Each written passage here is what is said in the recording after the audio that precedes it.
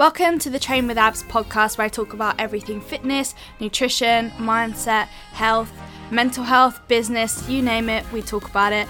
I'm going to be releasing a new episode every single Monday, so make sure to like the podcast and subscribe to it depending what your viewing is on, so that you can make sure to never miss an episode. You probably will know me from my Instagram, which is abs_eats with 3 S's. I have my YouTube and TikTok as well, if you want to head over and follow those if you don't already. And my business, Train with Abs, which has its own Instagram account with that handle as well. So I hope you enjoy the podcast. Any suggestions, I'm always happy to take. Just feel free to message me them on Instagram, and enjoy the podcast. Hello, thank you for joining me for this podcast. So I thought today I would talk a little bit about reverse dieting. We'll call this an intro to reverse dieting. There is so much to talk about with it, and I think if I was left to talk about reverse dieting and everything that I know, then I would probably be here for about 8 hours. So I think let's mix it up and kind of break it up into some bite-sized segments for you guys, and with time I will reveal more and more of my knowledge nuggets of reverse dieting through the podcast as time goes on. So today, an intro to reverse dieting. I will talk about why it's needed, what the hell it is, who it's useful for, and kind of like its purpose and what you can expect when you are reverse dieting, and then in future episodes go over specifics a little bit more. It's one of those things where people want to have a specific kind of rule to follow and be told, okay, if you increase your calories by exactly this every single week, then this will happen to your body. Whereas it's a lot more complicated than that. It completely depends on the person. Everyone's body responds differently to a reverse. Timelines are going to be completely different. So it's one of those things where, to a lot of questions about reverse dieting, the answer is how long is a piece of string. But I will in future be able to kind of go over lots of examples and hopefully make it very clear on what I would suggest to do in those circumstances. So why am I qualified to talk about reverse dieting? Obviously, I'm assuming you already know that I am a personal trainer and have been for quite a while now. I would assume that I've probably done over 100 reverse diets, obviously not myself, but with other people. So I know what I'm doing. I've done it for quite a while, and I am good at it because I know what I'm doing. So part of that is setting realistic expectations and experience as well, because I think although everyone's body is different, with time, if you're doing something over and over and over again, obviously you're going to get better at it. You're going to get better at understanding what you need to do. You're going to get better at understanding how different people's bodies respond. I hope that grammar wasn't right, but you know what I mean. And you would just be able to make more well-informed decisions because you've got this experience behind you. So, you know, I tend to find that people's bodies seem to fall into kind of 5 or 6 kind of categories, and then even though they're completely different people, if their body responds one kind of way, then they'll probably fall into that category, and you can kind of adjust things to fit with that, but obviously kind of listening to their biofeedback each week as well. So yeah, I've done many reverse diets. I think as a personal trainer, you don't set out to specialize. It just sometimes happens.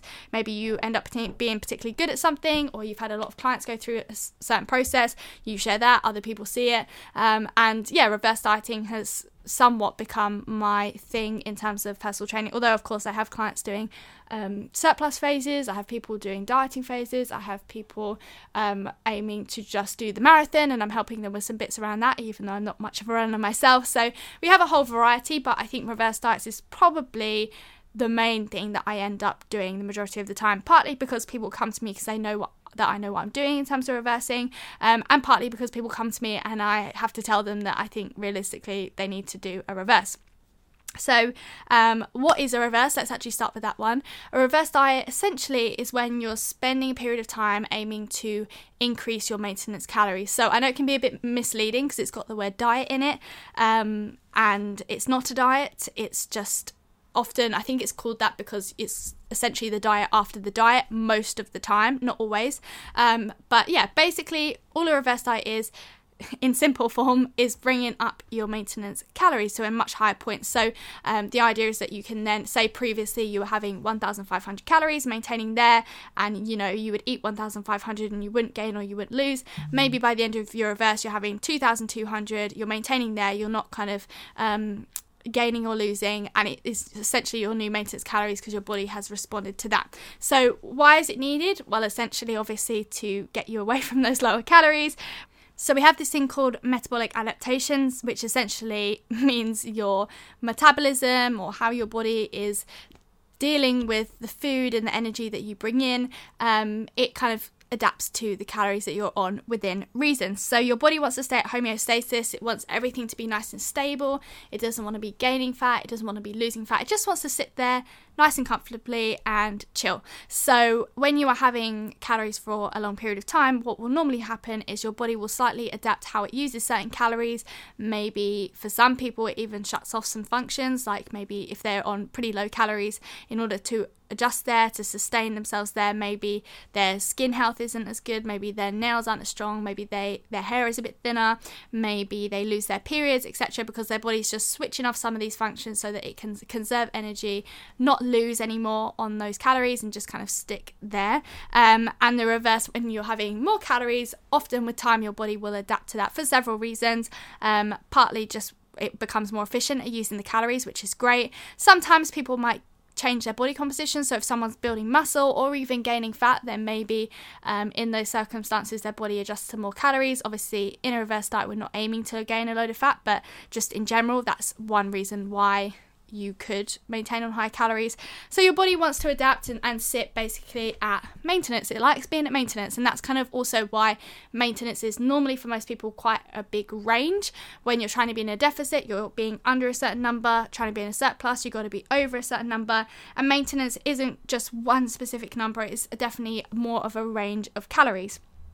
So that's kind of what your body wants to do. Obviously you have to be within reason. If say you had a very petite woman who normally maintains on like 2,000 calories, if she ate 5,000 calories every single day, is her body going to adapt and her new maintenance be 5,000 calories a day?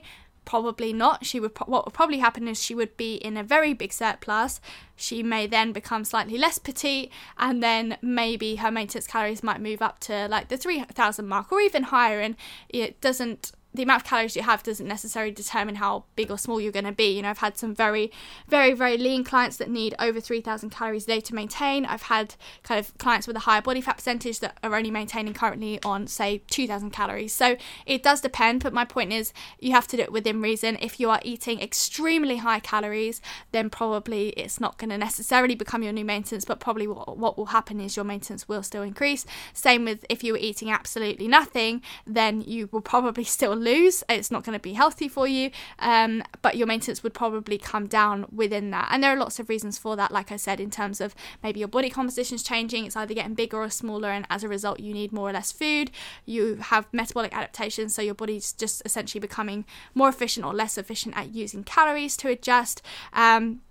Maybe if your training has changed as well, that can have some impact as well. So typically if people haven't done any form of resistance training before, they start that alongside a reverse diet, they have some newbie gains because they again aren't used to resistance training. They then also have more muscle mass.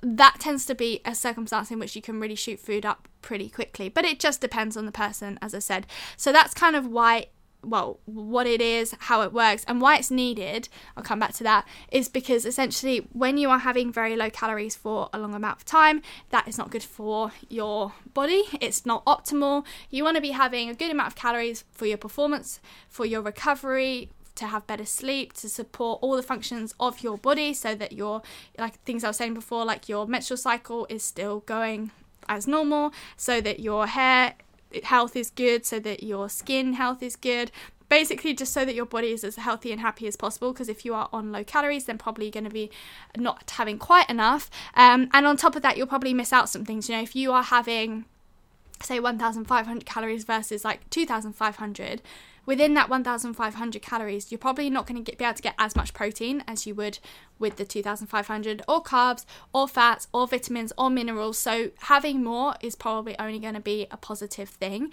And also it's going to be a hell of a lot less restrictive. There are kind of I'll skip ahead to when to do a reverse diet, and there are kind of two main points of when to do one. So number one is once you have finished a dieting phase, so once you have finished a cut. If you listen to my previous episode, I talked about kind of personal trainers not bringing up calories at the end of a diet. This is essentially what you need to do once you have finished dieting. You need to bring back up your maintenance calories, because otherwise what will happen is you will be stuck on the low calories. They will become your new maintenance within reason, and then if any time that you end up eating over that because you don't want to feel like you're dieting all the time, you probably will gain fat a little bit, maybe not the odd day, if you had an odd meal out, but realistically, if you kind of finished your diet and then you kind of stuck there for ages, and then one day you're like, you know what, I just want to eat like a normal person, probably you would see your body change quite quickly and end up gaining back the fat that you have lost.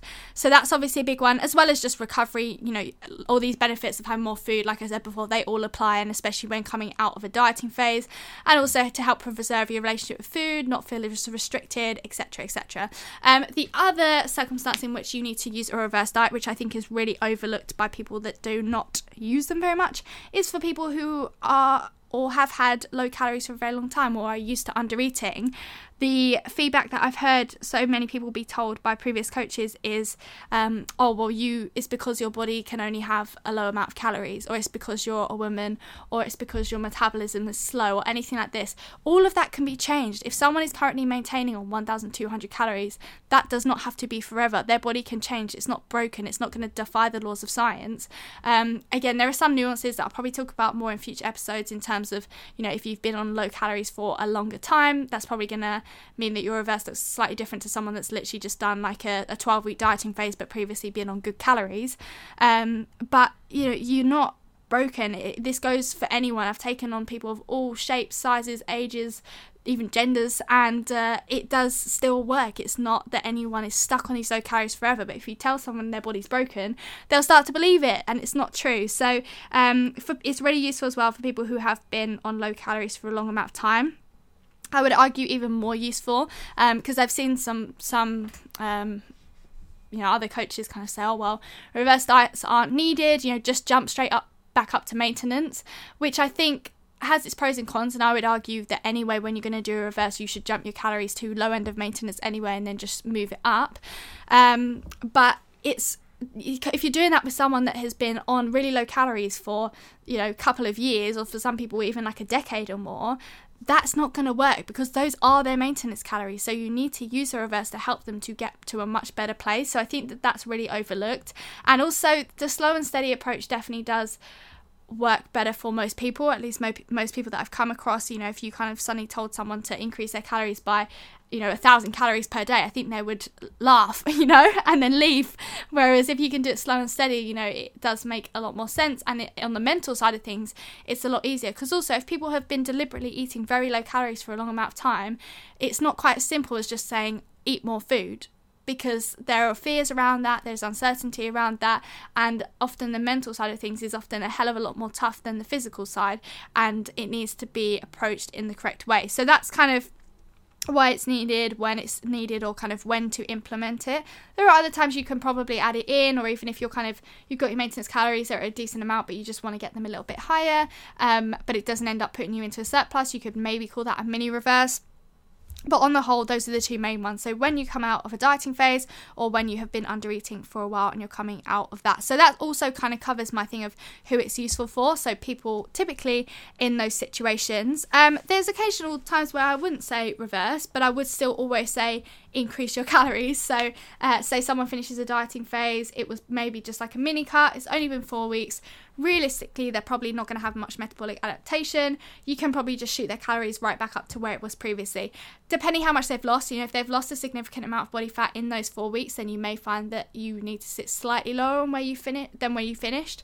But it shouldn't be too significant in comparison to someone that's done a much longer dieting phase or been on low calories for a long amount of time. Also, if someone is on low calories, and they've been for a while, and then they've been told that they have to maybe gain weight, or they've decided, you know what, I really just want to, I need to have more food, maybe I'm having problems with binging or whatever. There are some circumstances where, again, it just depends on the person, just depends on the circumstance, but where sometimes we will just shoot food right up, or maybe they need to be in a big surplus, whatever it happens to be. There are some occasions where you don't necessarily need to reverse it slowly. It just depends what's right for the person and the circumstance, but regardless, you need to get calories up whether you reverse or whether you don't. So that also, I think I've covered all my questions within like the one main subheading, but purpose, obviously, to get your calories up, to get your maintenance calories up. And then there's really no downside to doing it, because once you've got to that higher place of maintenance, you can either stay there, maintain your current body composition, maintain where you're at, maybe if you finished a fat loss phase, so that you've still got the majority of your fat loss. You may find that you are slightly less lean than where you finished your fat loss phase, but that's to be expected. Obviously, say you've got 500, 600, 700 more calories in you every single day, then probably your waist measurement will increase a bit. Probably your weight will increase a bit. Does that mean you've gained back all your body fat? No. But does that mean you've got more food inside of you on a daily basis? Yes. So you probably won't feel quite as lean as when you finish a dieting phase, but arguably a good thing, because it's not necessarily fun to feel just like empty all the time.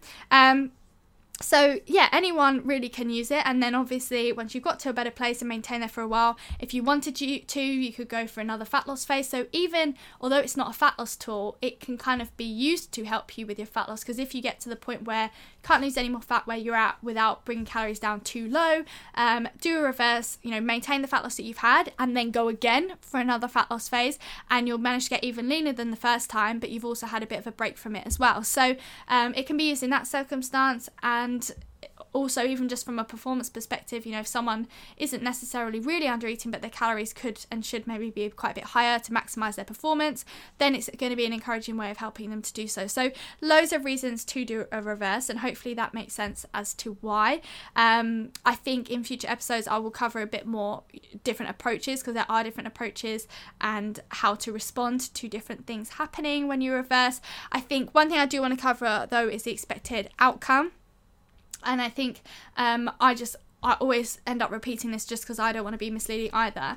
I have had many clients that have got leaner in a reverse diet, and I obviously will share that. I think it's a really encouraging thing for people who are maybe so convinced that if you increase calories, all that happens is that you gain fat.